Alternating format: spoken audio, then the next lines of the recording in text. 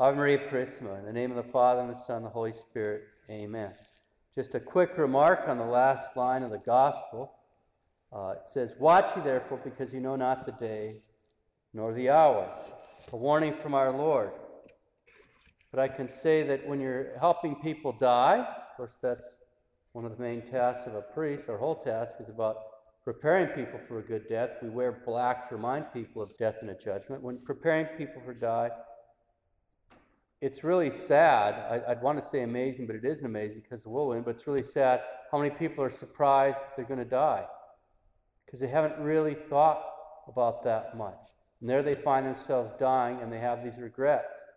So think about it now and prepare now, and then you won't have regrets then.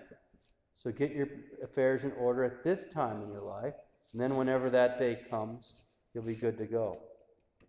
St. Martina. St. Martina is one of the patronesses of Rome, a virgin. Her father was a consul, it tells us, a very important man in the Roman Empire.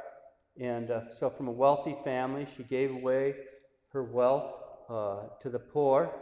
She was delated, I guess, brought in persecution in the 260s, and refused to offer incense to the idols. So there was a whole series of things. They raked her with iron hooks. They rolled her on pot shards. I know they were slashing her with swords and whatnot. And in fact, during some of this, there was like milk coming out of her wounds, and people would see like a vision of her all of a sudden seated on a throne with angels, and then she'd be back. And it actually converted a number of her torturers, who then, of course, were martyred for that. So it made a huge impression on them.